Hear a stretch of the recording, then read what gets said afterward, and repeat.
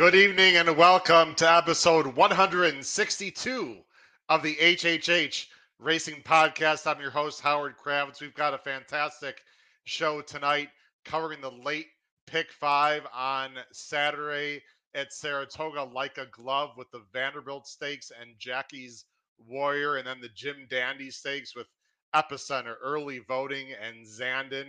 What an unbelievable day of racing we're going to have this Saturday. Please make sure you subscribe right there on the bottom right-hand side of the screen. Also hit that notification bell so that you know new content and new shows will arise. Of course, you can follow me on Twitter there on the bottom of the screen at @HKravitz. Also, smash that thumbs up button at the bottom of the screen. We'd really appreciate that. And also on the scroll on the bottom, you can see my email. Just past there, it'll show up again.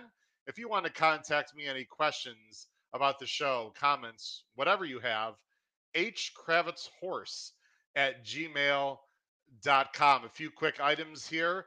You can follow us, of course, on audio on Spotify, Apple Podcasts, or Anchor. If you cannot catch the live show on video or you just want to listen to it, you can, of course, listen to it on those platforms. Also, the podcast pool is back this August. If you have no idea what the podcast pool is, we basically bring our money together. We create a syndicate and we bet horizontal and vertical bets. If you're interested at all in the podcast pool for the HHH Racing Podcast starting again in August, please send me an email, hkravitzhorse@gmail.com. If you're already on my email list, I'll be sending out information about the podcast pool for August. You will automatically get it if you are on our email list. Highly recommend you check that out. We have a lot of fun. We've had some nice scores before. Hopefully we're going to be doing it again. I think that takes care of all the administrative items. I want to get right to our co-hosts and our wonderful guests that we have tonight. So let's first bring in our co-hosts from Maryland. We've got Pete Visco, and of course from the Saratoga Special, Paul Halloran. Guys, got a little rain in Saratoga today. Oh, it looked like a typically crazy Saratoga weather day. Sun, little rain, back to sun, a lot of rain, back to sun. Absolutely. It was the first day where they really got some real heavy rain. I saw the forecast, and Paul, I'm sure you're going to be excited. Hopefully we'll repeat this next week, because for those of you who don't know, Paul will be in Saratoga Springs next week covering many things, including, of course, the fantastic Whitney Stakes with Life is Good and Olympiad and what American Revolution, Hot Rod Charlie. Holy cow, is that going to be a race? Pete, I don't know, did you check out Saratoga today all?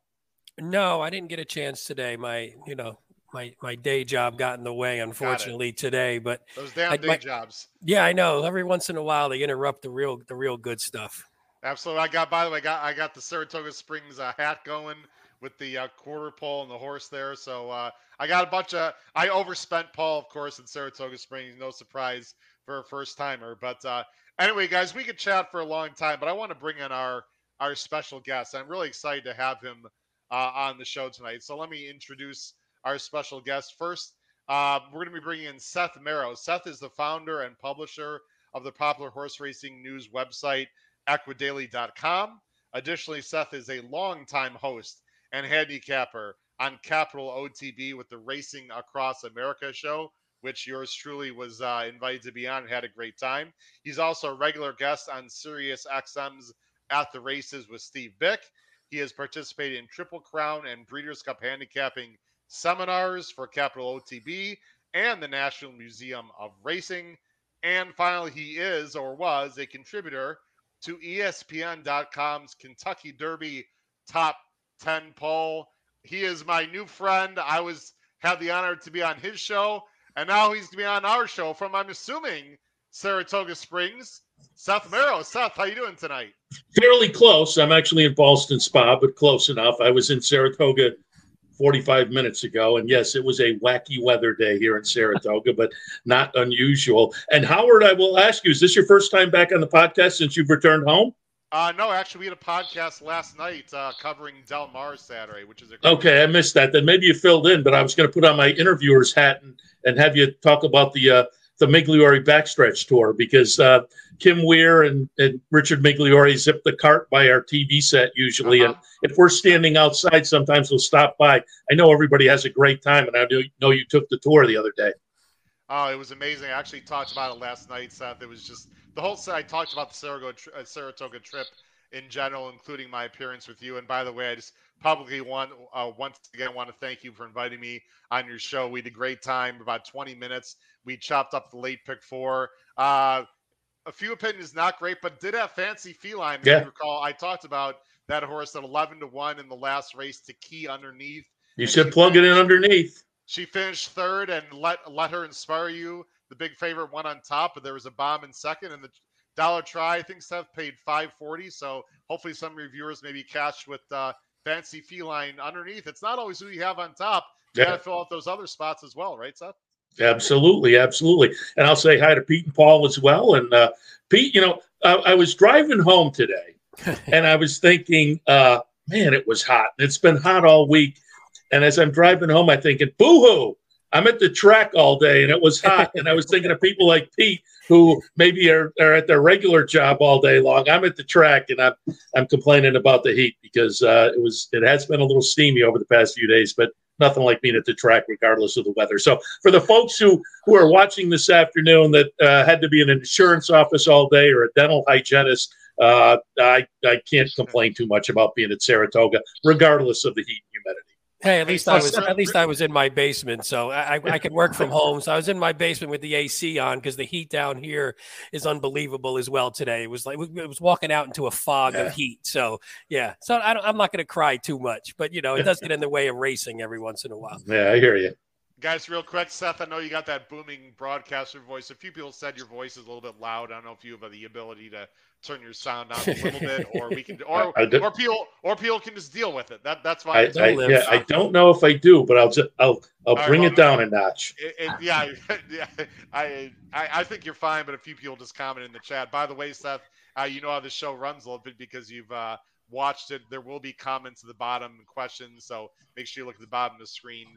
Once in a while. Seth, before we get started into our 10 minutes of post segment, and then we're going to handicap, tell everyone how you found about this show, because it made me so proud to know someone of your stature who's in the broadcasting business for a long time, very well known, just happened to stumble upon this little HHH Racing podcast we have here.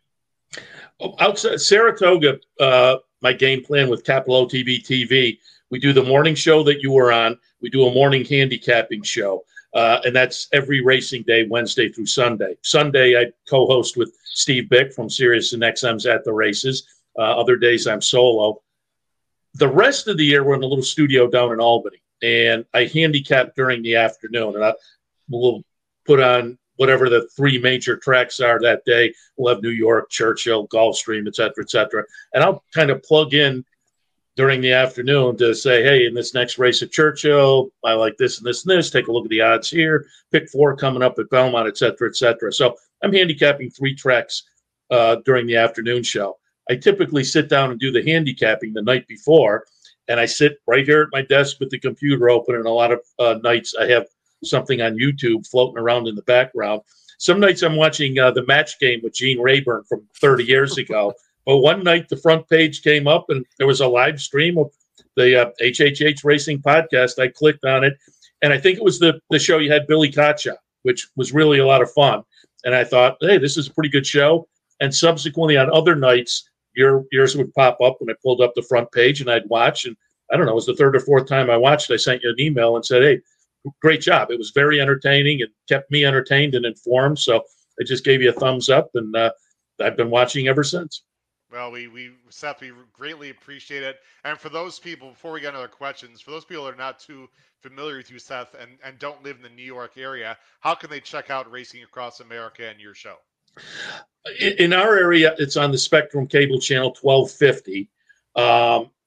We're also on Roku, have been on Roku since the beginning of last year. We're on one of the Roberts channels, Roberts Communication, RTN.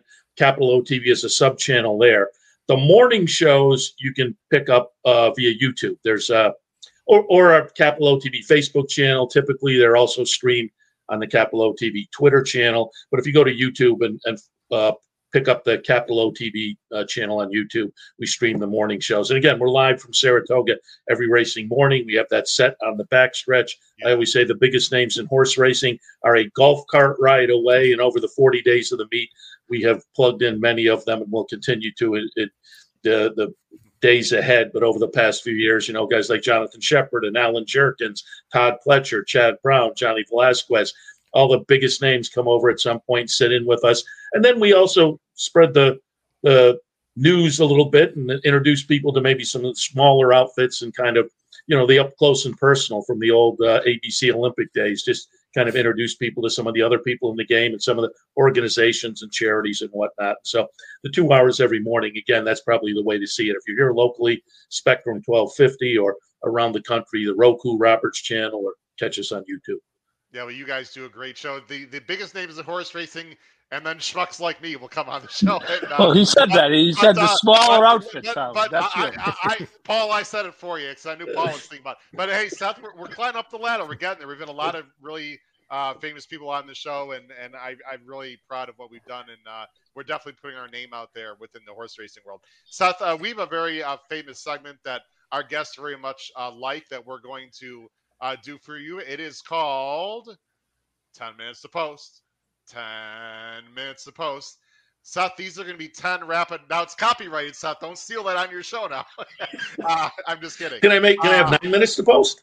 Yeah, sure, why not? 10 rapid fire questions. So we want you to answer these basically like 30 seconds or less. And then we'll get into the handicapping the pick 5 at Saratoga. Are you ready? All right, here we go. We'll see, but I feel ready. All right, you'll see questions on the bottom of the screen. Pete and Paul will alternate as we usually do. I have the first question. What was the first moment you fell in love with horses or horse racing, Seth? The first moment, that would be tough. I mean, I kind of got into the game because of Saratoga harness. I used to enjoy the harness races, and going back to when I first started going there in the summertime, there would be 6,000 or 8,000 people there, and they had a big set of bleachers at the end, and that was always full. And so I kind of fell in love via Saratoga harness on summer nights when I was a kid. And then I kind of transitioned over, and my early days, Forgo was one of my favorite horses, certainly. And then loved following his career. And so I don't know if I have a moment, but those are the kind of things that drew me into the game.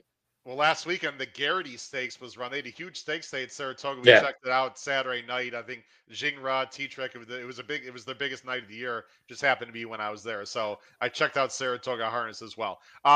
Pete, you got the next question. All right. Best, most memorable horse racing event ever attended? That's a good question because a good question because I've never been to the Breeders' Cup. I've never been to the Kentucky Derby, but I've been to after no Breeders' Cup or Kentucky Derby. I've been to plenty of big events at Saratoga, and the biggest one was probably General Assembly's Travers, where he set a track record that stood for quite a while.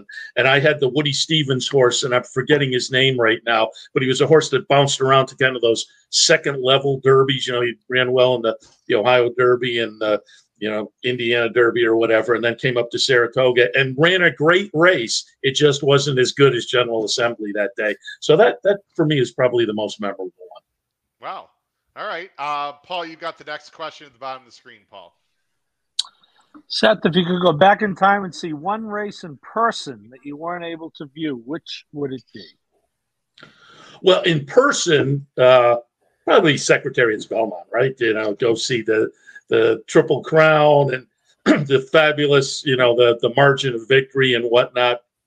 I was there a few years ago. We were actually there for Capital OTB to watch American Pharoah. And I'm sure the Secretariat days were not that, it didn't play out that way because most people in the crowd were holding up their phone to get a picture. And I think somebody had kind of maybe it was on the cover of Sports Illustrated, kind of the iconic picture of folks holding up their phone and getting their memory that way. And as I say, it's probably a little bit different in Secretariat's era, but yeah, I'd like to have seen that in person. Seth, your favorite track to visit outside of the NYRA circuit?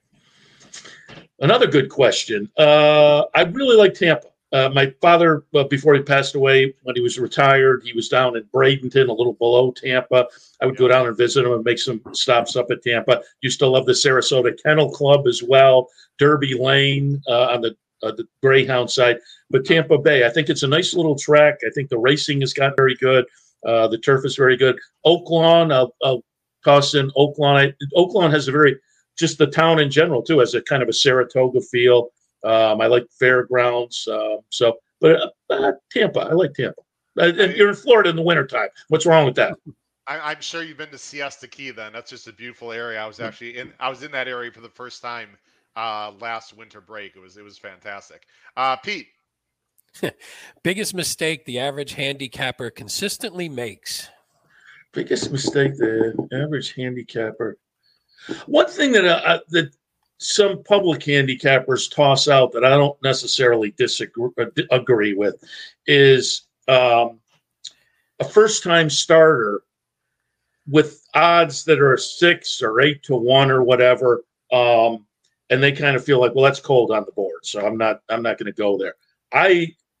If all the information I like on the first-time starter is there, the connections, the breeding, and an auction price, an auction workout maybe, I jump in and I want some odds. So I'm not necessarily, I'm shy away if the odds are floating up a little bit, particularly in Saratoga, where another horse can have a little bit of buzz and attract the action. I will say the opposite side of that, though, I do think you have to pay attention to. If a horse is 8 to 1 on the morning line and you look up at the board and all of a sudden you see 4 to 5, then I think you do have to jump on board. But the horses that kind of float up, I'm not necessarily buying into them being cold. Well, something happened last week. I don't know if it was Thursday. I don't know if it was Friday or Saturday, but I don't think we'll ever see this again.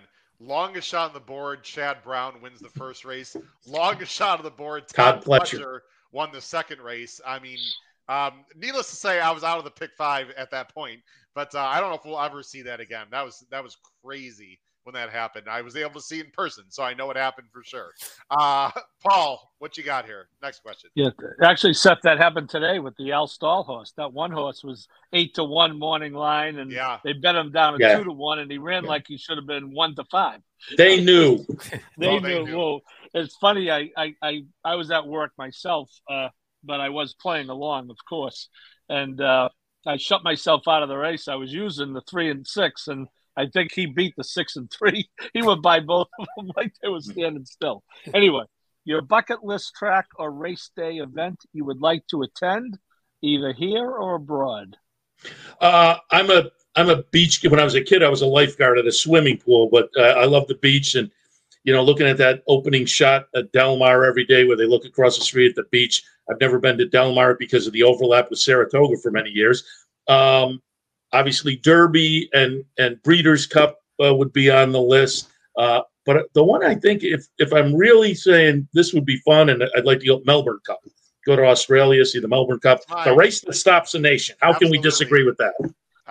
My top one, Matt Bernier. I've had a lot of people say the Melbourne Cup just looks like a lot of fun. Paul, did you want to say something? Howard, put that trip together, Howard. Let's do it. All right, live from live Melbourne. Podcast, podcast from Melbourne. I'm in. I think we need Pete's pockets for that one. We'll have to talk to Pete about that one. All right, we got a few more questions. Here's mine, Seth. You have to win one race for $1 million. You're the owner. Which jockey do you want taking them out? Current jockey, or can it be historic? Anyone you want in the history of the game. I'm probably going with Jerry Bailey. I always thought, as a Saratoga, as a homer with New York racing, Jerry Bailey up at Saratoga was very good. And so I guess if I could go back, I'd land on Jerry Bailey. That's a pretty good pick. We got 3 more left. Pete, this is yours. Easy one. Vertical or horizontal better, or both? I would say both, just because the two things I play most often, I'm an exacta guy. I like exactas, but I've gotten into pick 4s over the past few years, and so I like pick 4s as well. And those are kind of the two go-to bets. On a race-by-race basis, I'll play some tries, and occasionally I'll jump in, pick 5s. Or I will say a bet that I've gotten kind of a little more into. Probably in my early days, I played it much more than I do now, but I've gotten a little more into it recently. the double, I think, gets a little overlooked by people, Yeah. particularly the rolling doubles now. But if you have a couple of opinions in a couple of races that are together, you can wind up with some decent money. If you put $20 on it, you can walk away with $300 or $400 on a $30 or $40 double. So the doubles become kind of fun for me. As I played more contests, as you know, we talked off the air about some contest play. I'm a big fan of doubles. I didn't used to play doubles much, but there's absolutely value in doubles if you check out the parlays. I'm sure that one horse, by the way, that Paul mentioned was I'm sure I'm sure was an underlay in the parlay. I'm sure. All right, two more questions. I believe this is Paul's. Your favorite non-horse racing sporting event ever attended? I am an SU graduate, Syracuse University. I spent a couple of years at Rensselaer Polytechnic Institute studying engineering, and wound up at Syracuse and got a degree in film production. So I was all over the place. But as a Syracuse graduate, I love Syracuse basketball. And some years ago, my brother was in the Air Force. He was stationed in Hawaii. My two sisters, my dad, and I went out to visit him, and it overlapped with a tournament, one of those like Thanksgiving time tournaments that kick off the season that Syracuse was playing. And so what's wrong with a tournament? Syracuse basketball in Hawaii. Little Jimmy Boeheim, the Maui Classic, I think, the Maui Invitational, I think is probably what you saw there. Last question. We really appreciate all your answers here, Seth. The craziest or most unusual or most embarrassing, completely up to you, on-air moment. How long have you been on air, Seth, professionally? With OTB, probably about 12 years. Is there anything? And then I had my own small television production company before that, where I was more behind the camera. Okay. What would be my? And I'm not reluctant to say it. Or embarrassing. I'm not reluctant to say it. I'm just trying to think of. I'm sure there have been. This is YouTube, okay? This is not, we're not on network TV here, so we can we throw a little BS at each other. We can, it's not. I'm trying. I wouldn't say it's R-rated, but it's not family necessarily either. So I'm trying to think. Yeah, I mean, as I say, I co-host the Sunday morning show with Steve Bick, and he constantly makes fun of my wardrobe. So that has become kind of a running. Oh. Now I remember. Okay, it was just last year. All right. The Sunday morning show. So it's Sunday morning. I'm in bed. I hear knocking at the door. I'm kind of it's maybe it was actually fairly early in the meet, but once Saratoga starts, I'm kind of a zombie. So knocking at the door early in the morning, I open up the door. There's a woman there who says, "Oh, you're all right." And then from out of the side comes Paul Matisse. The very good handicapper and contest player. And it was Paul and his wife. I had, unbeknownst to me, because I had just popped up to bed to answer the door, I overslept. I missed the 9 to 10 a.m. show completely. Wow. Vic came in to co-host with me at 10 a.m. and everybody's like, because they tried to call me, but I turn off my phone at night. So they had tried to call. They couldn't get me. Vic then calls up Paul Matisse, who lives around the corner from me, and says, "Go check up." So for weeks, it became something on the air. I wound up showing up and getting in the last half hour, and that was they kind of made fun of that. But for weeks around the track, people, were kind of offering to buy me an alarm clock for my birthday. So that ranks up there. You're an insurance salesman. You're late to work. Nobody thinks anything. You're on TV. They think you're dead. Yeah, that could be a bit of a problem. Well, fortunately, you're okay, and we're glad everything worked out for you, Seth. You weren't fired or anything, so that's good. All right, Seth, let's jump into late pick 5, sir, because I think it's outstanding. We handicapped Del Mar's pick 5 last night, which had huge field sizes. Field sizes not quite as big as Saratoga on Saturday, but the star power is absolutely out. We're going to go ahead and start with race 7. Seth, you're going to be first. Let me bring some things on the screen here as I go ahead and bring up the Equibase. We use the Equibase entries, then we'll use DRF PPs, as I think you probably know on the show, Seth. The late pick 5 on Saturday at Saratoga will start at approximately 4:17 Eastern Standard Time. It starts with a main special weight, 5.5 furlongs on the turf. This is New York breds there, and I'll show you everyone the field here. It is a field of 10 There are some also eligibles. They're all main track onlys. And Seth, as I bring our picks on the screen, and everyone's going to see something very unusual for this show. We all are on the same horse, believe it or not, here. So no pressure on the 5 horse. The weather is supposed to be, let's bring this on screen here, Seth.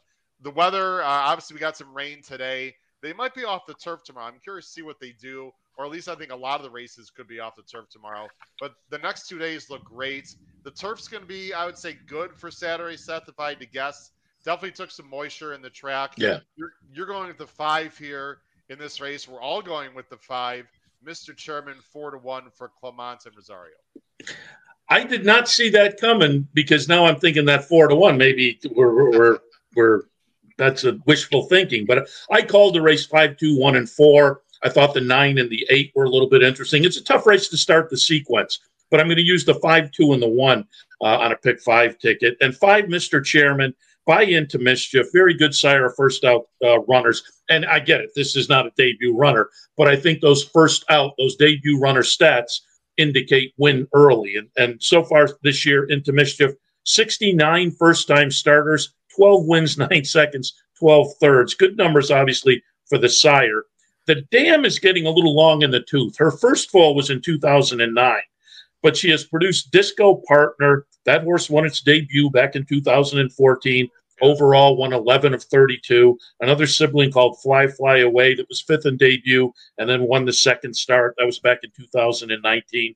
So I thought there was a little. The horse we're talking about is this gray here on the outside, guys, that we're watching here. Go ahead, Seth. Yeah, winds up running second in the debut. So I thought there was a little win early, top and bottom. Christophe Clement can get horses to win early. So off of this debut effort, we're seeing where the horse runs a nice second. I'm going to use this one, the experience under the belt, the win early breeding, Clement as well. I'll also use Hey Mac, it's Jack, goes out for Kerry Breon, the up-and-coming steeplechase trainer who worked for Jonathan Shepard. Folks who watch my handicapping enough know that I was a Jonathan Shepard fan for years and years. And so I think she is picking up the mantle very nicely. And off the second place finish for this one, 8 tries already and hasn't gotten it done. But it seems like the last effort may be pointing in a good direction. And Built to Last for Tom Morley, again, off the last effort, maybe is moving in the right direction. So now I'm really intrigued to see what we do get for odds on the 5, but I'm going to use the 5, 2, and the 1. Yeah, David Aragona, as I talked about on your show, and I'm sure you've talked about many times, Seth, I think he's the best morning line maker in the country. Yeah. I just, with Rosario and Clement and a huge effort, there's just a lot of horses in here, Seth, that just don't do a lot for me. They've had their chances. They haven't gotten the job done. Pete, let's go to you. I'm assuming you feel – I don't think we need to talk too much about this race, guys. We all have similar horses. Was that your feeling, Pete, just a horse that can improve and others just don't do much for you?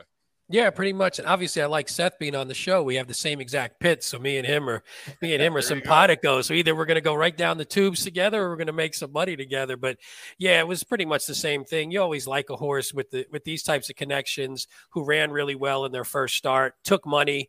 So I know we talked about that earlier, but was the favorite coming out of the gate. So that usually means that they're at least sort of well thought of. Plus, I like the fact that the works after that race are still good. Yeah. So it shows that it's still in form.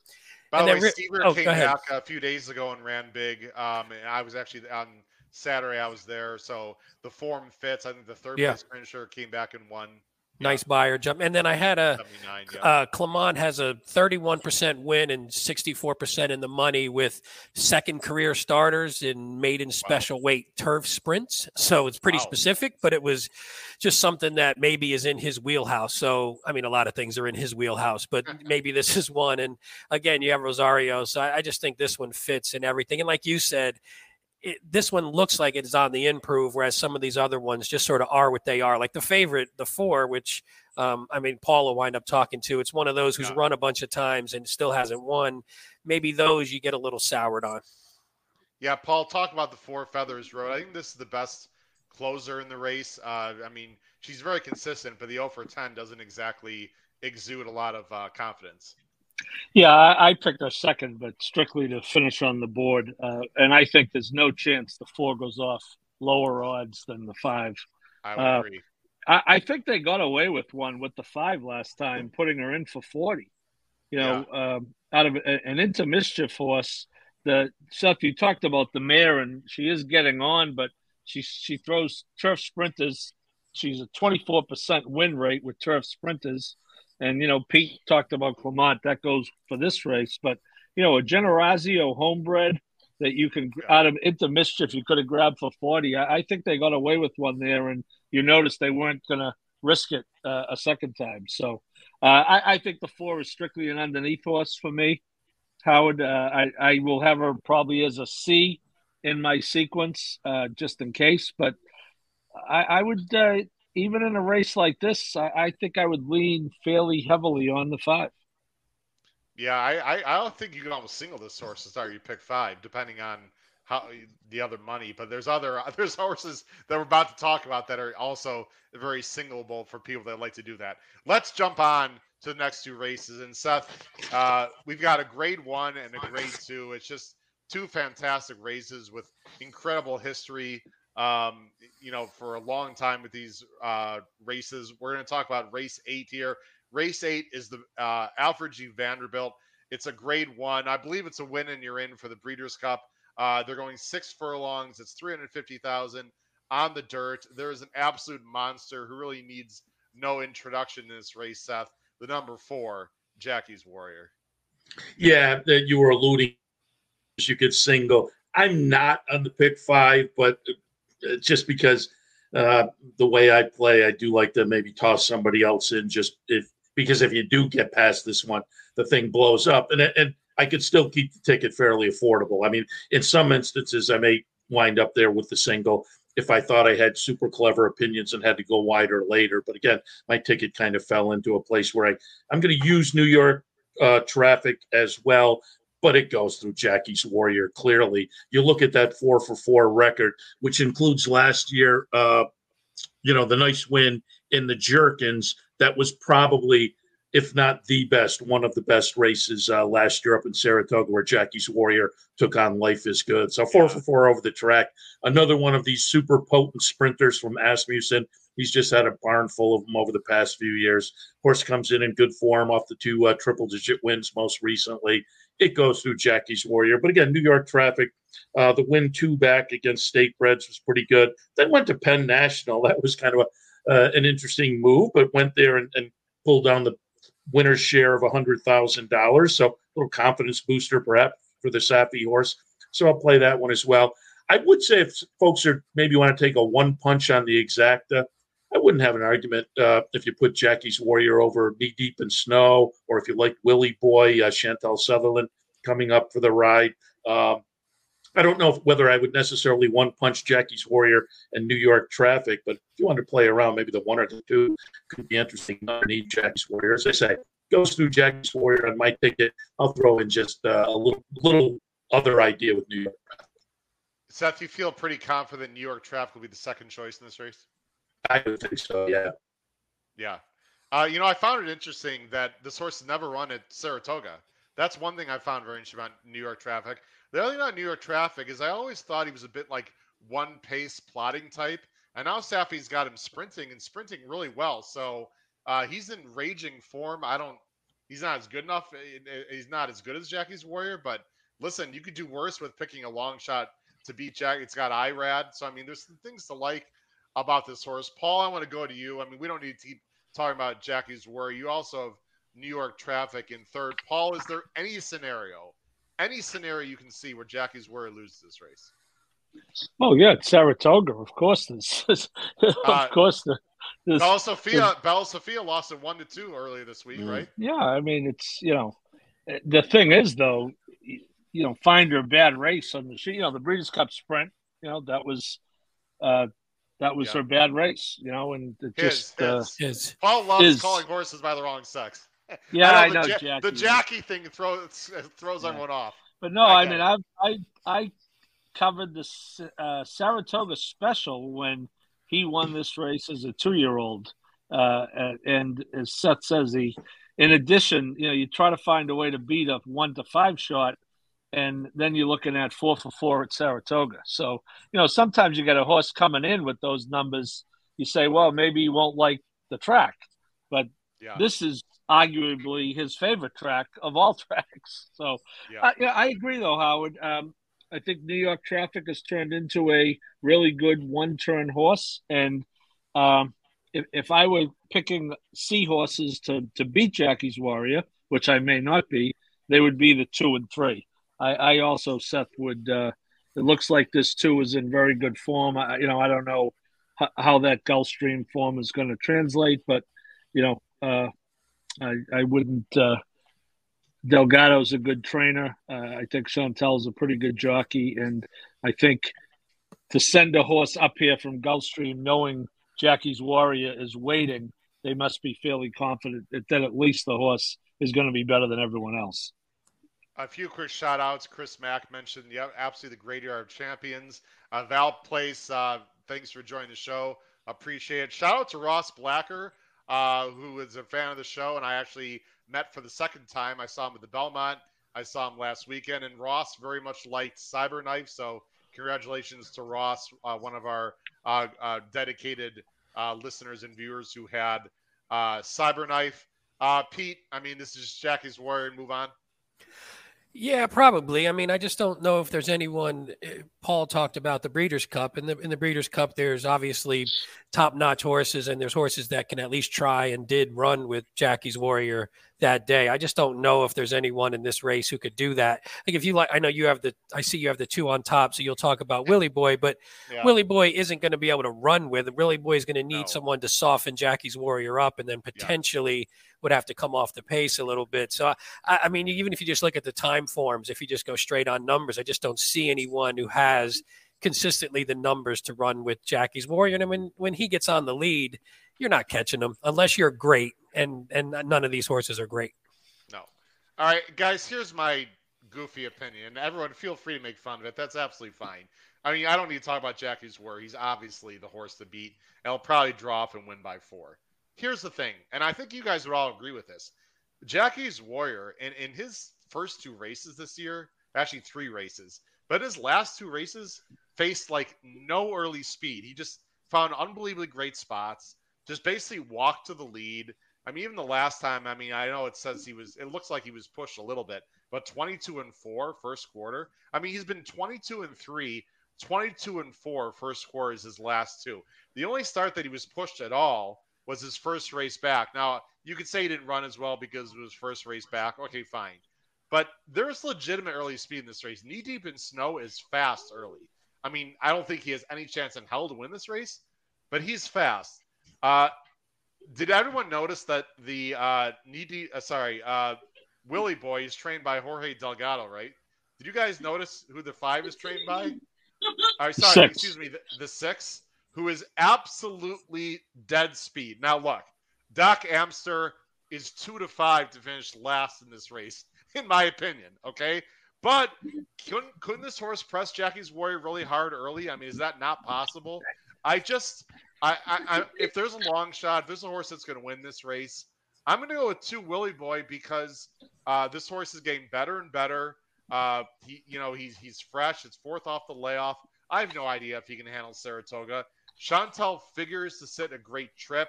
People are going to poo-poo Chantel because they don't think she can ride anymore. She can ride. Guys, she can ride. I've seen her down at Gulfstream.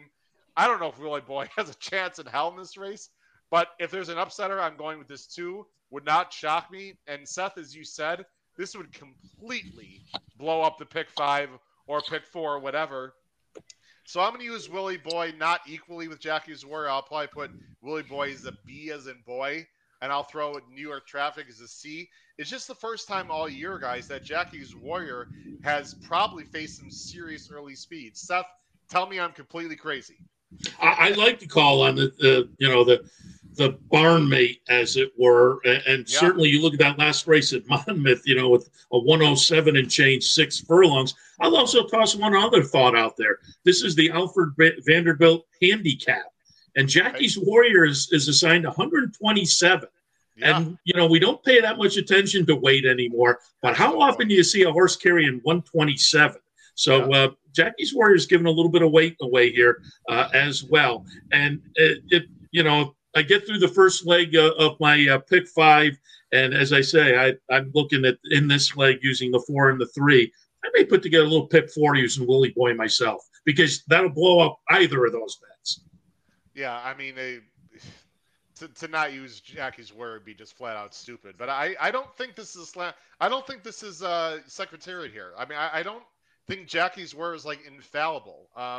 We'll have to see if he wins easily, guys. I get the feeling he'll just keep winning easily and then go to the Breeders' Cup and face like serious animals and serious speed and maybe lose again. I have nothing against this horse. I love the horse and I love Rosario and Asmussen.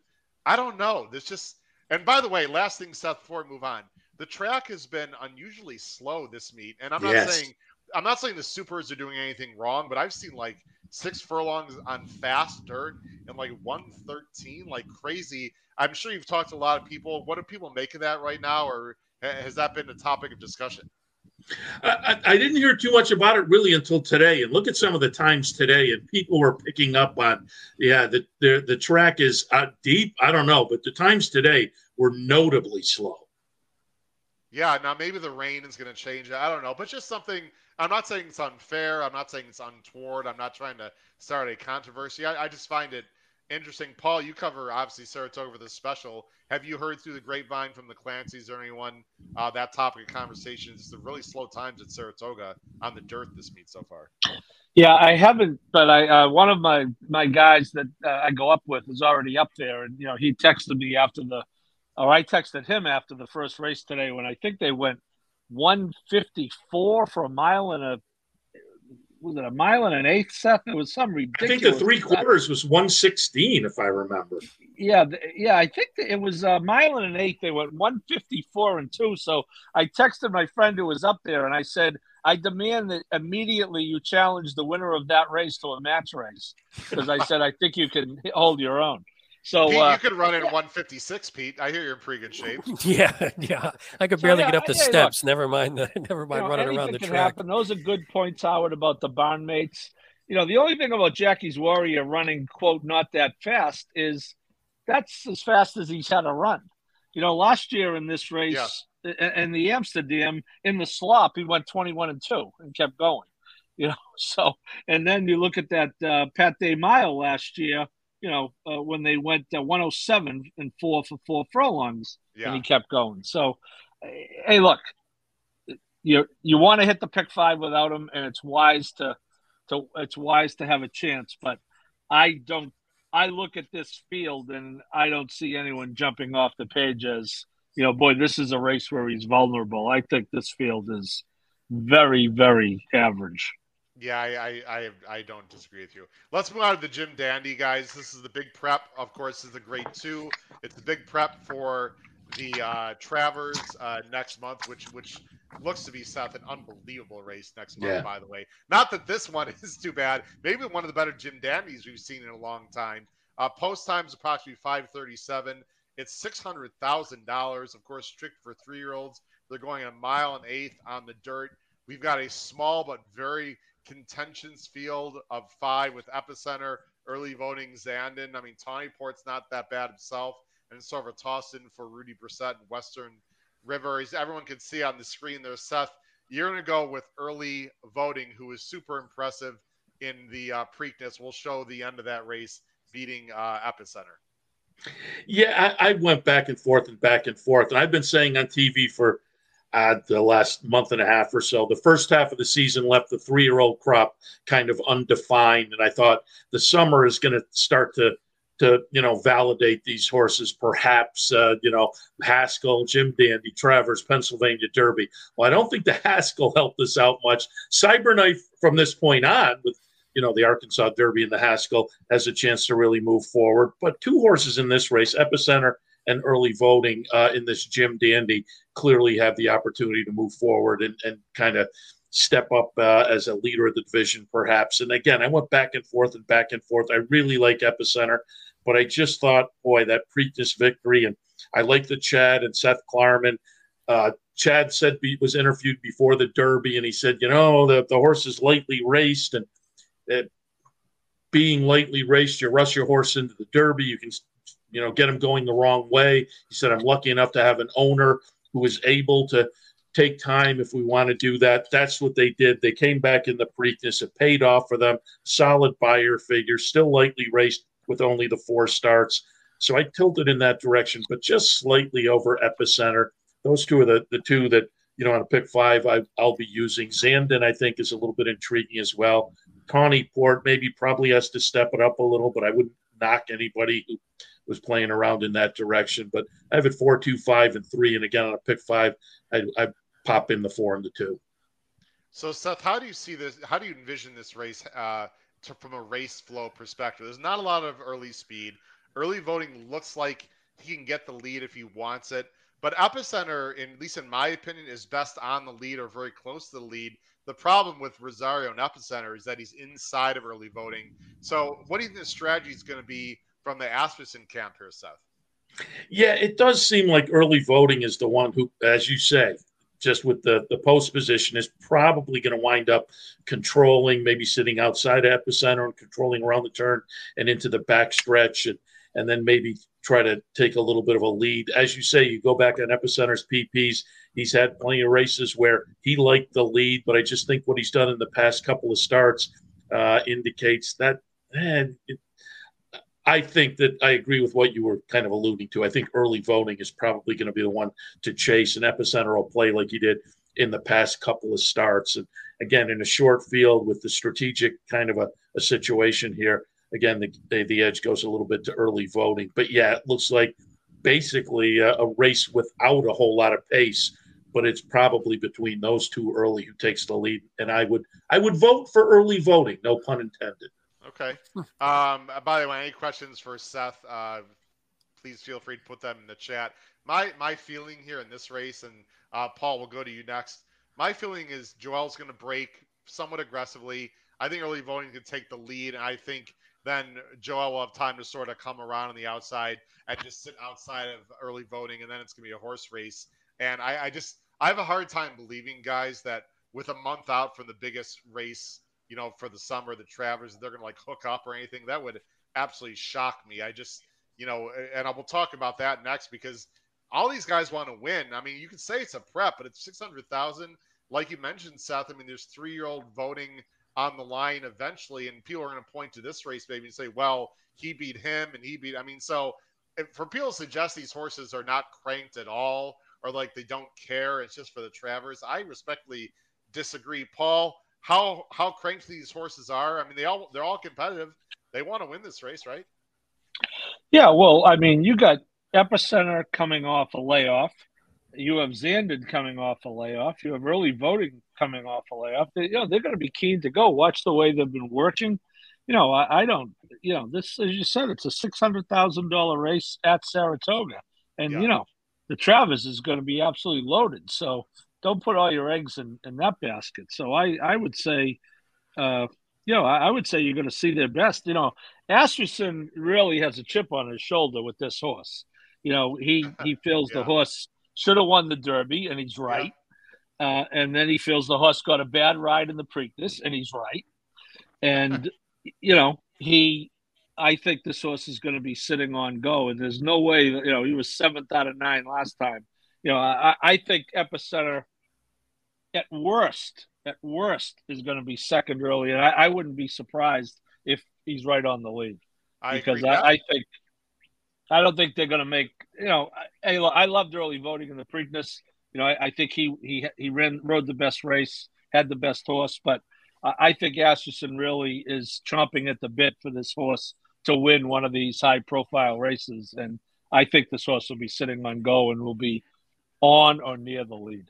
I would be fascinated if Epicenter goes hard. I'd be fascinated to see what early voting does. Like I said, I don't think they're going to hook up. I mean, early voting would just sit then. I cannot imagine these two hooking up. That being said, Paul, you've got Zandon on top, who I loved in the Derby. I loved this horse in general. I have to say, in my opinion, I thought it was a little disappointing in the Derby. I thought he was going by. He never did. I'm slightly concerned about the 1.25 miles next month with distance, but this 1.8 miles, to me, just suits this horse perfectly.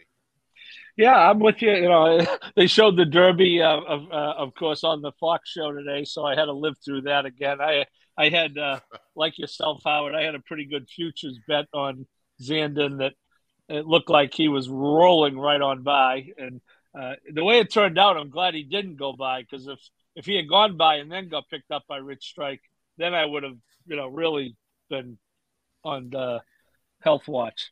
But I don't know. I kind of still have this sneaky feeling there's a outside chance this guy could be the best of a good crop. So if he is, he's got to win this race, and I think he's got every chance to win this race. Yeah, he's going to sit a great trip. I mean, he's got no real excuses other than he's maybe not ready. Pete, any final comments that you want to mention about this race before we move on? Well, real quick, I would just say I like the one thing I like when you see these three hook up is I do think early voting will be on the lead. I think that's where he does his best work. I think in the Preakness, he just knew, I think Jose knew that he was behind really cheap speed, so he was able to sit off of it. But I think in this one, they're going to run and do what they do best, which is fun. You have early voting, who's really good on the lead, Epicenter, who I think is really good just sitting off, and Zandon, the closer.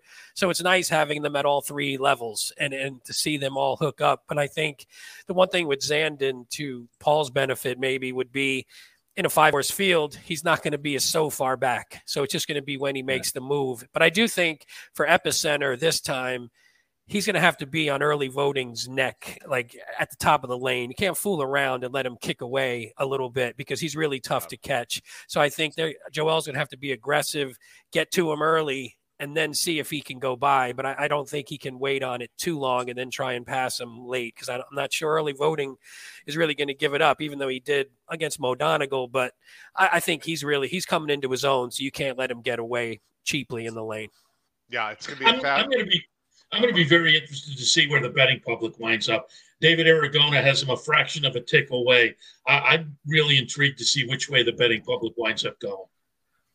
Seth, even though, I mean, a lot of people can say, well, I never want to bet, make a win bet at X odds. It's all about value, right? So you have early voting on top. Let's just hypothetically, last question.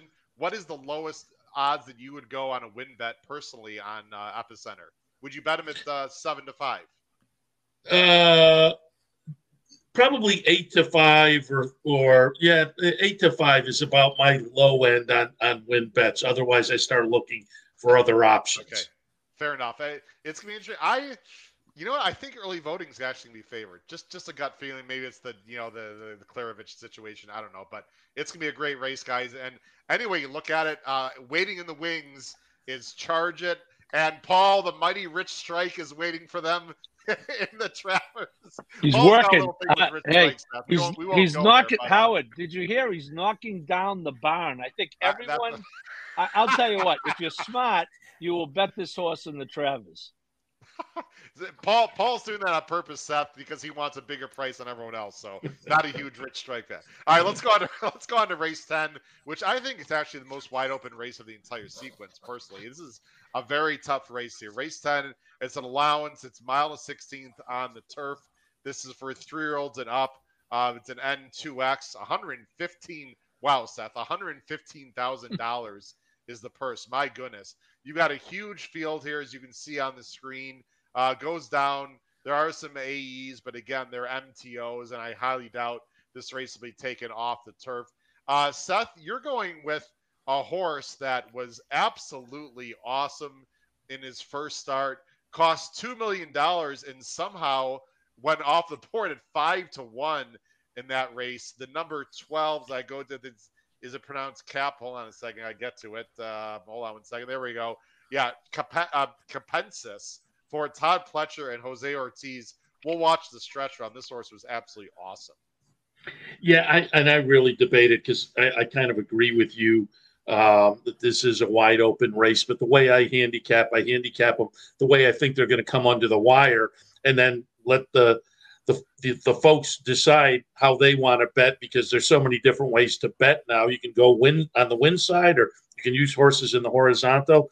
And so Capensis, the 12, as I say, I went back and forth with only the one race. He's going to have to validate it.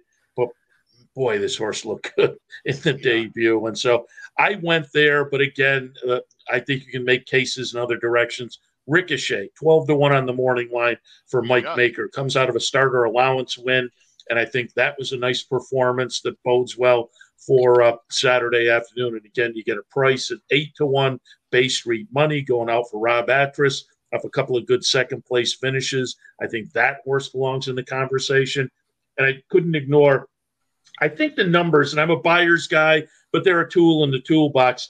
To me, the numbers are a little bit light on orchestration, but you can't ignore Chad and Klarovich. And I won't be shocked because of the numbers and because I think today's bettors focus so much on the buyers. I wouldn't be shocked to see this one float up a little bit.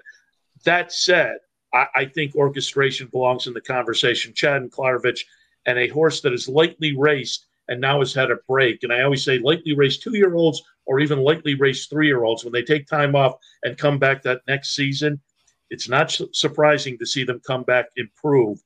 And so orchestration, I think, has to be in the conversation for me as well. So I'm 2, 8, 1, and 3, and on the pick 5 ticket, I'll plug all of those in.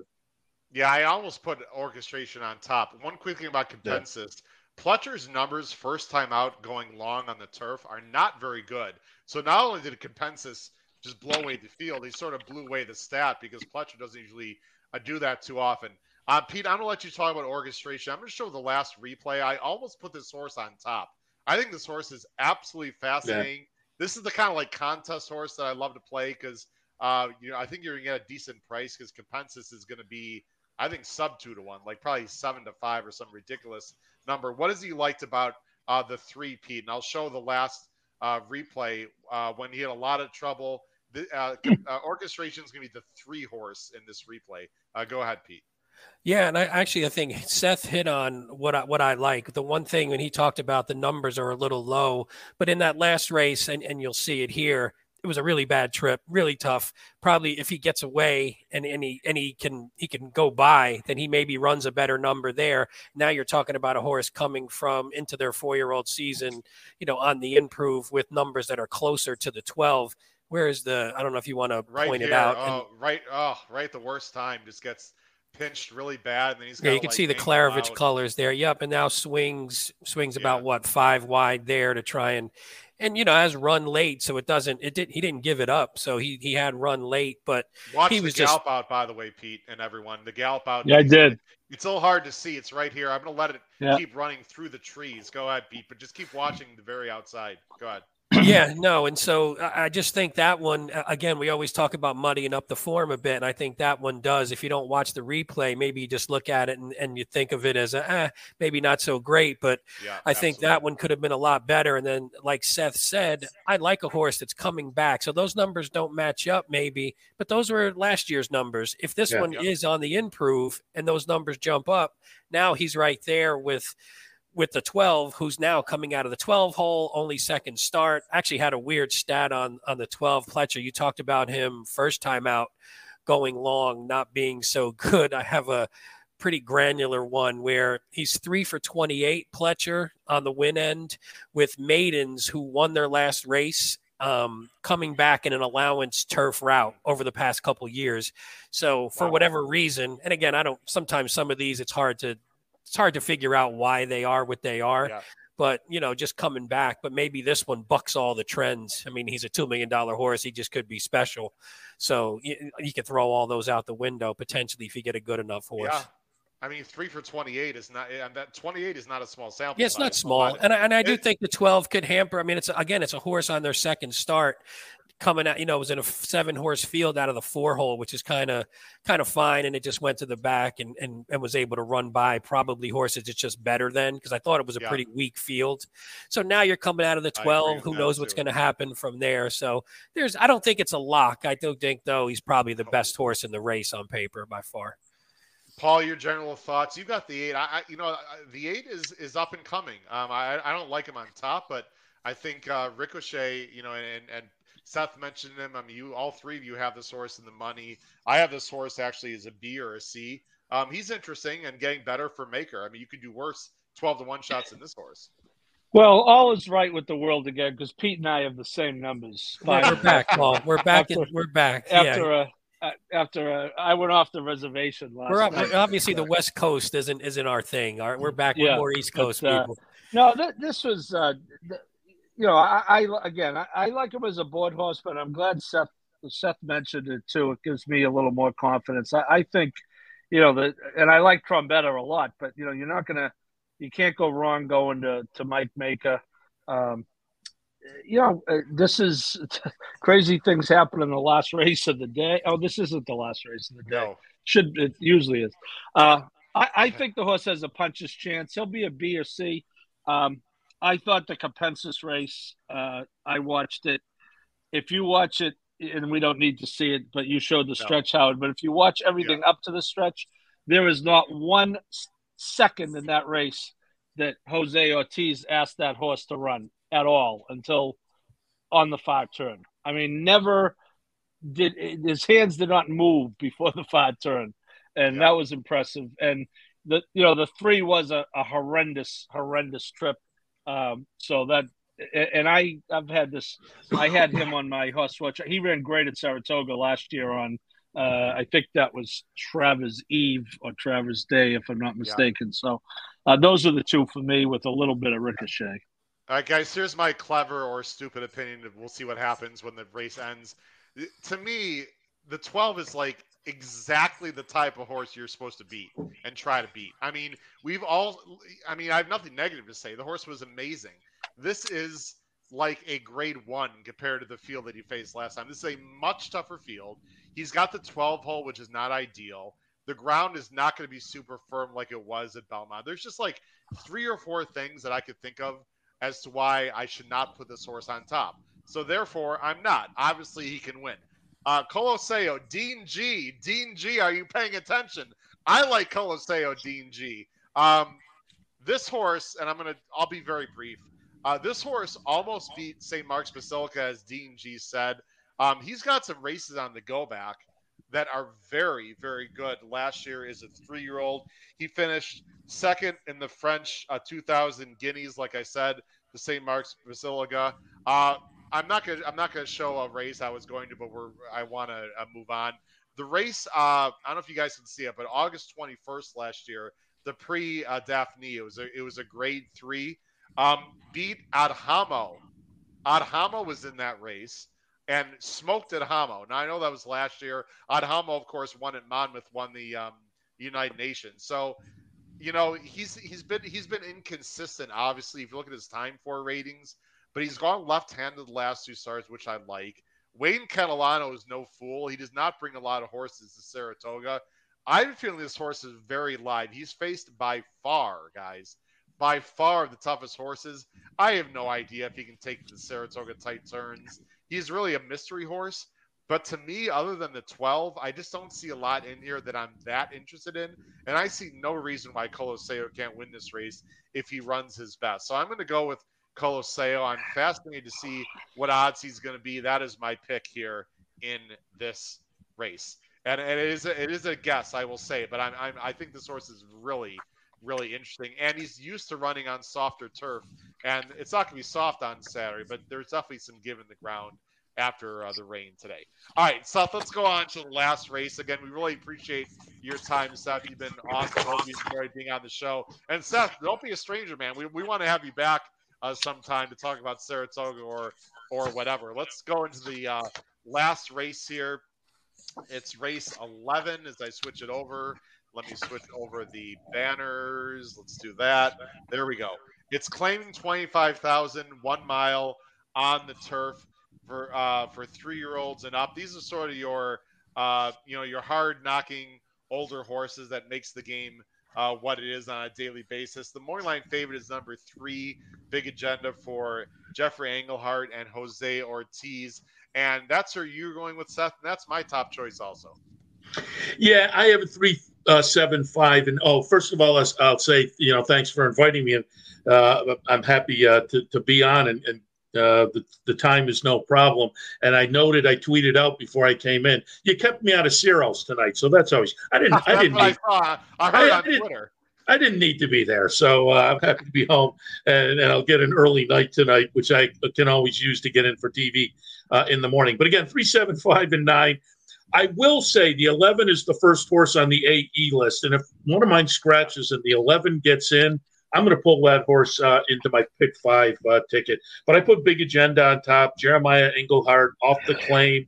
They stick at the same level. The horse has been competitive at this level over the past few starts. And I just thought when you looked at the rest of this field, the complexion of the rest of this field, it's competitive. But I'm going to give this guy a slight edge off what we've seen lately. Similar scenario with the Rob Falcone runner, Jack the Cat, claimed out of a nice try against this type last time. We had a winning effort against this type 2 starts back. I'm always, when horses do well at a level and come back at the same level in their next start, I always say, why not right back? And I think both of these kind of play into that. Barley One, I debated putting on top at the 8-1. And I'll share an angle that I have liked for many years now and can pay off nicely. You know, at prices, you're not going to get it to work every time, but at prices, you don't have to get it to work every time.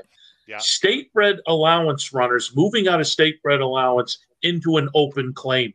It can be very productive. And as I say, I debated putting this horse on top on that angle, but I like the angle a lot better when it's a longer string of state-bred allowance races, when they're kind of in that level and move out. This one has been bouncing around in other open claiming company before the last couple of starts. But again, I like that angle quite a bit. We're getting 8-1. So Barley One in my mix, and Healing also coming in from out of town. And I think class-wise is going to class up nicely with these for Mike Maker. So again, 3, 7, 5, and 9. And that 11, Artemis Bridge. Don't let an AE escape your gaze if that one does scratch into the race. Well, there's actually a lot of very live AEs. I thought, again, a Ball of Rocks is not possible if he gets in. I mean, there's a lot of AE. I thought that the best AE is Monarch's Glen, probably, although he's H, but he's got a ton of backclass. So everyone needs to check for scratches and changes. I will say about the 5, I don't want to poo-poo you, Seth, here to end your appearance at the show, but Barley One I actually bet last time in a contest and came through for me. He got an unbelievable ride by IRAD last time. I don't know if he can get that kind of trip again, but the ride that IRAD, you want to watch a ride, watch the ride that IRAD actually fist pumped after that last race, in an allowance race. He must have, I think he did it for Camejo. There's kind of connection there. I don't know, but anyway, it was a bizarre celebratory fist bump after winning an N1X New York bred race. But Barley One got an unbelievable trip last time. Let's see. Let's go to you, Pete. I don't have Jack the Cat in the top 3, but I can't really say any negative reasons other than I just thought maybe he wasn't as good as some others. What is it you liked about this horse, Pete? Yeah, I thought this one was sort of wide open. I do like the jockey change to Rosario. Rosario picks this one up. I like that Falcone, I had him at 22% first after the claim on turf. So, at least he can take a horse. And the one thing I did like is that if you look at this horse's races, if you look at his races at this company or at this level, that's when he seems to run best. So he had one clunker in there back in December, but the last one was at this level, 2 back, and then you go back down a little bit. There's wins with an 83 and an 80, or second place and an 86. So I just feel like this is the level that maybe suits this one best. So when you get a horse that's actually doing something that they like to do against horses that they're sort of fit with. Now it was 0 for 3 at the distance, 0 for 2 at Saratoga. So there's negatives, but there's pretty much negatives about all of them. And I do think this one's the buyers are sort of coming back up. It's hit some decent numbers in the past, and they're working their way back up.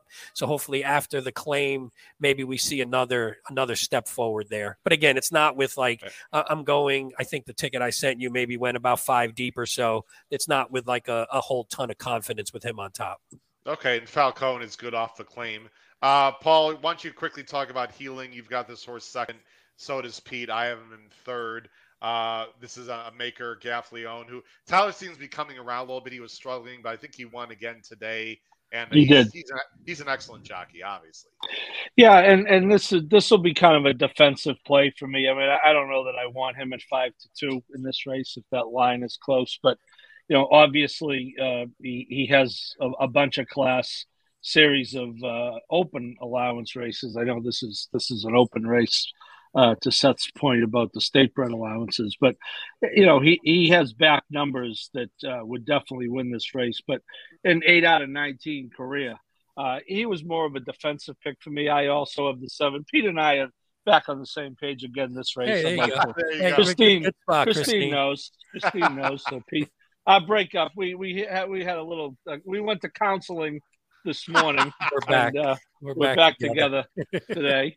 I was, as I say, I was a little off the rails last night, but I only need one of those Euros to win it, Delmar, and I'll be just fine, Howard. There you go. But I thought Jack the Cat was pretty good here. I agree. Samwell to Joel, the Falcone stats. If you narrow it all the way down to what you gave Pete, and just at Saratoga, it's a very small sample, but he's 1 for 2. So I think the horse fits there. But I also, in the caveman ticket that Uncle Howard makes us send in, I am 5 deep as well. Yeah. I just want to very quickly mention the one, and then I'll have Seth talk about his pick 5. The last zip I've got, I think this horse might be sent. I like Joe Sharp. I like Trevor McCarthy. There's not a lot of early speed in this race. It seems like this horse's best races are on the lead. There's nothing wrong with having a rail horse on the lead, and I think Trevor McCarthy is going to be very aggressive. I like the second off the layoff. There's a lot of things I like about the one. I think the last zip might get a bit overlooked in this spot, so I'm using him pretty hard. Yeah, Howard. Oh, sorry. I didn't mean to cut you off there. Go ahead. Go ahead. Oh, I was just going to say, the one, if you look a little bit, it seems to run its best races in New York as well. If you sort of cherry pick the New York tracks, it's the better races. And then when it goes elsewhere, it sort of craps the bed. And when this is another one that's sort of getting to the company where I think it's most comfortable. And I do like what you said, the rail. I think this one's going to break and probably go to the lead because there isn't a ton of speed in here. So that's the one thing is there's not much speed. So I think this one could maybe de facto hopefully get the lead just from being on the rail potentially. Well, I see a scenario exactly a year from now, almost July 31st last year, 25 claimer, one at 7-1, going to the lead in one of his best races. So I think he's interesting, guys, possibly to wire the field. Seth, we're going to very quickly talk about your pick 5, and I'm going to let you go for the night. Maybe you can get back to cereals. It's not too late if you want to do that. But once I go by, I'm by. There you go. Your pick 5 is on the bottom of the screen. Let me read it off, Seth, because again, we have a lot of people that are going to be listening to the show on their audio formats later this week, and obviously cannot see your pick 5 on the bottom of the screen. Seth Merrow's pick 5. He's going 1-3-5. I have to jump in. I'm actually 1-2-5. Excuse me, 1-2-5. Okay, was that my mistake? Maybe I wrote it down. I don't know. If I wrote it, let me fix that real quick here. Seth is going the magic of live podcasting, and how about that? There we go. Perfect. 1-2. I'm the graphics department. I'm the editor. I'm the producer. I'm the director. 1-2-5 with 3-4 with 2-4 with 1-3-8 12 with 3-5 7-9. I asked for a $100 less ticket. That's 96. Now, Seth, I don't know if you're an ABC ticket maker player, or what, if you're just a straight caveman kind of guy. You're going to be using, obviously there's big favorites there, Jackie Warrior, but you're using, was it New York Traffic equally with Jackie's Warrior? Yeah, I am a caveman guy. And normally I have smaller tickets, and I may, on a smaller ticket, I might have singled Jackie's Warrior, but with the budget you gave me, I could go too deep. And as we discussed earlier, you beat a monster and the ticket goes berserk. And so I just felt like I was comfortable where I was in the other legs, and that allowed me to maybe put in an alternative to upset the apple cart a little bit. So just with the budget, this ticket kind of made sense. Yeah, I mean, obviously, if New York Traffic. Now, you said you would just maybe cold punch the Jackie's New York. Are you going to reverse it at all? No, I wouldn't cold punch. I'm sorry, you would not. I apologize. Because I like, if I was going to cold punch an exacta, I either would have went with Knee Deep in Snow, but after hearing the conversation, I said either Knee Deep in Snow or Willie Boy. After hearing us have the conversation, I probably would land on Willie Boy over or under Jackie's Warrior if I was gonna opt for a one punch exacta. Got it. Sorry about that, Seth. Okay. As we let you go, as we let you go, and then the three of us will discuss our pick fives. Once again, it's been a real pleasure having you on. Thank you for finding the show. Thank you for inviting me on your show. You'll be on this show again. I can promise. Hopefully, at some point, I'll be on your show again. It would be my honor and pleasure. For one more time, how can people check you out on air? Again, you can swing by equidaily.com, and my picks are there throughout the meet. I do a bankroll play, a few bankroll plays every day, so you can follow us there during the Saratoga meet on Capital OTB TV. If you're in upstate New York, it's Spectrum Channel 1250. We're on the Roberts channel, the RTN, as a sub-channel, Capital OTB. You can pull that up and watch the morning shows and the afternoon shows. The morning shows typically are streamed on the Capital OTB Twitter channel, on Facebook, but it's probably easiest if you go to the Capital OTB YouTube channel and follow the live programming there. Again, we are live every racing day from Saratoga, 9 a.m. to 10 a.m. We have a handicapping show, 10 a.m. to 11 a.m. Interviews tomorrow. Hopefully, Mike Rapoli. I was supposed to have him on today. He had something come up.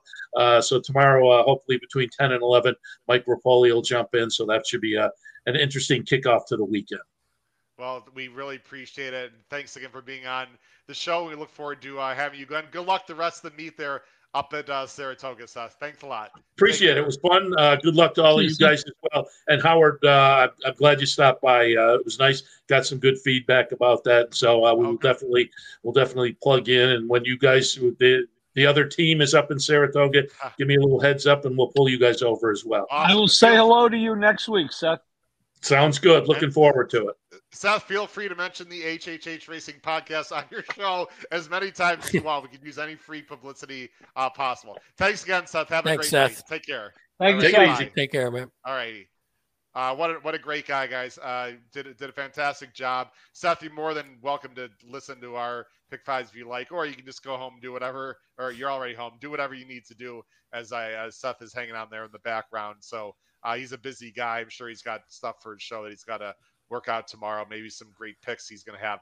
Let's get on to your Pick Five. Paul, we're going to go to you next. Your Pick Five, and I'm going to read it out here, is 1, 2, 5, 8, 9 with 4, with 2, 5, with 3, 8, 10, 12, with 1, 3, 5. Paul, do you want me to go to Pete, Paul? No, I'm good. Okay. Let me read that out one more time. 1, 2, 5, 8, 9 with 4, with 2, 5, with 3, 8, 10, 12, with 1, 3, 5, 7, 9. The famous $100 on the nose ticket from Paul, of course. This is my new thing, Pete. I love it. I love it every time. Jackie's Warrior, not using early voting. Very interesting. Well, again, I think in races like that, you may want to make a stand. I did. You could see how deep I went in the first two legs, so I decided to go single and 2 out of the 3 in that leg. I like Zandon, and I like Epicenter, the second best. Obviously, in an ABC format, I'm going to be using early voting, but I didn't want to go over my $100 allotment, so I just kept it to 2 horses in that race. And again, you got to if Jackie's Warrior, if those 2 legs go to form, you really need at least 2 prices in the other 3 legs, or you're collecting peanuts and pretzels. So I just decided to go very wide at the first and last legs in this format. By the way, peanuts and pretzels, I had both at the 1863 Club, which, by the way, is very cool. I didn't have a chance to go upstairs. I think that's for exclusive parties and whatnot. But the downstairs area of the 1863 is very cool for any of you that have a chance to go in there, especially when it's 95 and humid, especially that way. Pete, your Pick Five. You're going 1, 2, 4, 5 with 4, with 2, with 3, 7, 8, 9, 10, 12. With 1, 7, 9, an extremely affordable $36 ticket that I'm going to go on a limb and say that, Pete, I'm going to suggest you're going to tell people to maybe hit that more than once. Yeah, and actually, I sent you an updated ticket, but it's okay. No, because I sent it a little later in the day, so I was going to see if you got it or not. But the one thing I did, yeah, you can. So in the first leg, I had 1, 2, 5. I chickened out a bit. So in the second leg, I stuck with the single, the Jackie's Warrior. Okay. Third leg, 2, 4. Okay. So I chickened out on the single of Epicenter. And then 3, 7, 8, 9, 10, 12. I don't know if that's the same. I think that's the same. And then 1, 3, 4, 7, 9 in the last leg. So this is a change. I'll read it off one more time. Yeah, sorry about that. How much does that cost? 90. Okay. I'm fixing that right now. Thanks for being patient, everyone. All right, there we go. 125 with 4, with 2-4, with 3, 7, 8, 9, 10, 12, with 1, 3, 4, 7, 9, $90. Go ahead, Pete. Yeah, and so the original one that you put up there, I was going to single Epicenter. Now, it's not because I thought Epicenter like sort of lays over the field or anything. I think it's just tough in a race like that. Short field, you're going to have 3 pretty low horses. You almost have to take a stand. But I do think that just the race flow, it's hard to leave early voting off if he gets the lead like I expect him to do. And then what I decided was I'll still stay pretty short in the second and third leg, go really wide in that fourth leg because I just think it's pretty wide open, unless the 12 is just great. But I think there's enough where you can say having the 12 hole hampers him enough to where I think maybe we can get a price. And like Paul was talking about, we're going to need some prices because whether Zandon, Epicenter, or early voting wins with Jackie's Warrior and potentially that horse in the first leg, who we think could be pretty short, I think we could be in for a chalky day, at least at the start. So, and then that last leg, it's wide open to me. I don't really have a huge opinion. So just went 5 deep.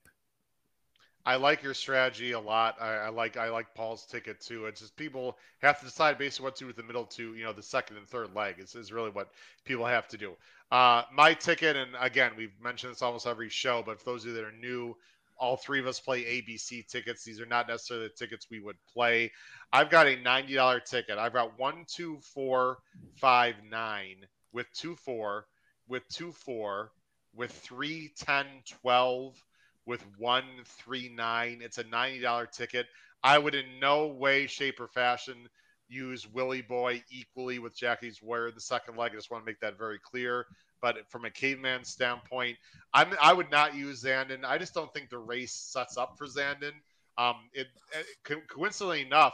Wait, what a dig at Paul right there. What a nice dig right there, Paul. What do you want me to lie to the people, Paul? What do you want me to say? But hold on, Paul. I think Zandon actually has a better chance in the Travers. How about that? Because you'll have Charge It in there. You're just gonna have better speed, a better pace situation. Let me show you my background to my phone. That's Zandon. Okay. That's all him. right. That's him. You're bad mouthing right there. Listen. Okay. Zandon can win. I just think it's going to be Epicenter, Jackie's Warrior around the track. We'll see who's right about. It's not going to be Epicenter and Jackie's Warrior around the track. I'm sorry. One of them runs really fast or really slow. That's how good Jackie's Warrior is. He can win the Vanderbilt, and then they're going to wheel him right back in 25 minutes. He might be that maybe could happen. By the way, Paul would like that better because then Zandon would really have a shot if we had that's the kind of speed we need in that leg. All right, Pete. Now I'm a little more interested in this race, Pete. Uncle Howard is bad mouthing my boy Zandon. Okay. All right. I love Zandon. Just I don't like him to win Saturday. Give me a freaking break. Epicenter and early voting I'm going to use. And then I will admit that the 10th race, the penultimate leg, I'm going only 3, 10, 12. I mean, others can win, and others can win the last race too. So I'm going to be very honest. In terms of a caveman ticket, I actually like Pete and Paul's tickets better. And I know you're saying, Howard, why throw your ticket out? Well, I just want to reiterate that I think I have some creative opinions within the sequence, but I just wouldn't bet it the way that you see it below. And I'm sure that particular caveman now is going to come in for like 2,500 or something crazy. But anyway, Christine, what? Come on, don't kiss up to Paul, Christine. Come on now. I've always thought Christine was astute. Chris Mack, good. All right, good. Listen, I hope a lot of people bet Zandon because that'll give me a better price on Epicenter or early voting. Anyway, that's my Pick 5 ticket, guys. As we go ahead and bring back the scrolling banner, Pete, any final thoughts about Saratoga on Saturday?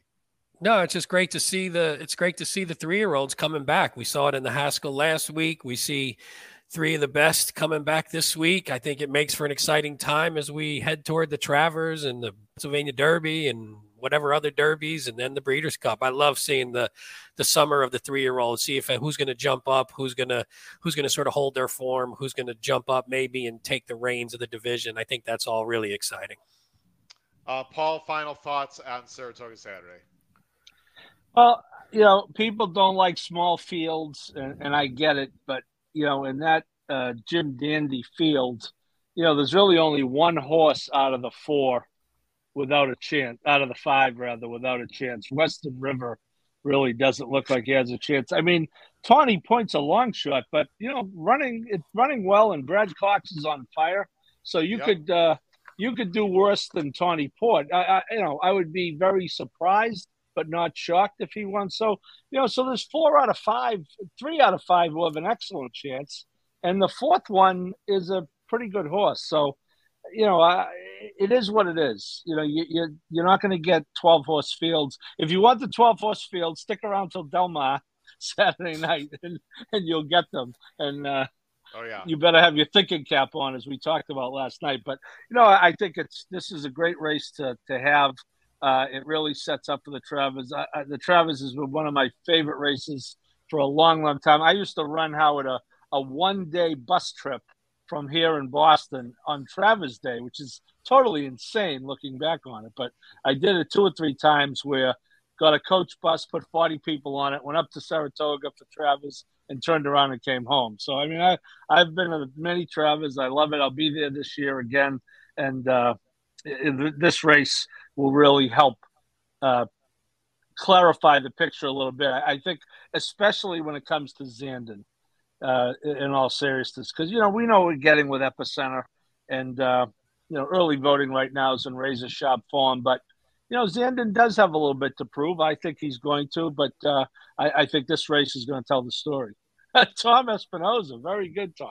I agree Tom with mentioned Tom. that a few times. That Yeah, I Western saw a River couple might of not be those. going. Yeah. So we'll have Oh, to he's see. He's entered tomorrow, I think, in the curling. Oh, okay. So he probably will go there then instead. That'll be interesting to So see. But the curling's a nice race too, by the way. But anyway, Pete and Paul, we appreciate your time. It's gonna be a great card on Saturday, and the Del Mar card Saturday night is absolutely loaded with big fields. So save some of that money that you either win or lose at Saratoga for Del Mar Roll it on over. Saturday. Once again, next week, and you guys don't know this, but I'm gonna try. No promises to anyone, but I'm going to reach out to Tom Durkin. I'd love to get Tom Durkin on next week during Whitney Week. No guarantees, by the way, for anyone, but I'm going to reach out to Tom, Mr. Durkin. Calling him Tom is ridiculous. To Mr. Durkin and see if we can get him on the show. And I do not know when our next live show will be, ladies and gentlemen, which is really why you need to go down below and not only subscribe, but hit that notification bell so that you know when our shows will be coming up, as well as the thumbs up button. And also, last thing, the podcast pool is coming back in August next week. If you're on my email list, you'll get information about the podcast pool, which will have some changes starting in August. And if you want to learn more about the podcast pool, where we pool our money together with some exciting vertical and horizontal bets, please email me, hkravitzhorse@gmail.com, and I'll put you on the email list. For Pete Visco and Paul Halloran, this has been Howard Kravitz, episode 162 of the HHH Racing Podcast. Thanks for joining us tonight. Good luck on Saturday in the Vanderbilt and the Jim Dandy Stakes. Take care, everyone. Have a great night. Bye-bye.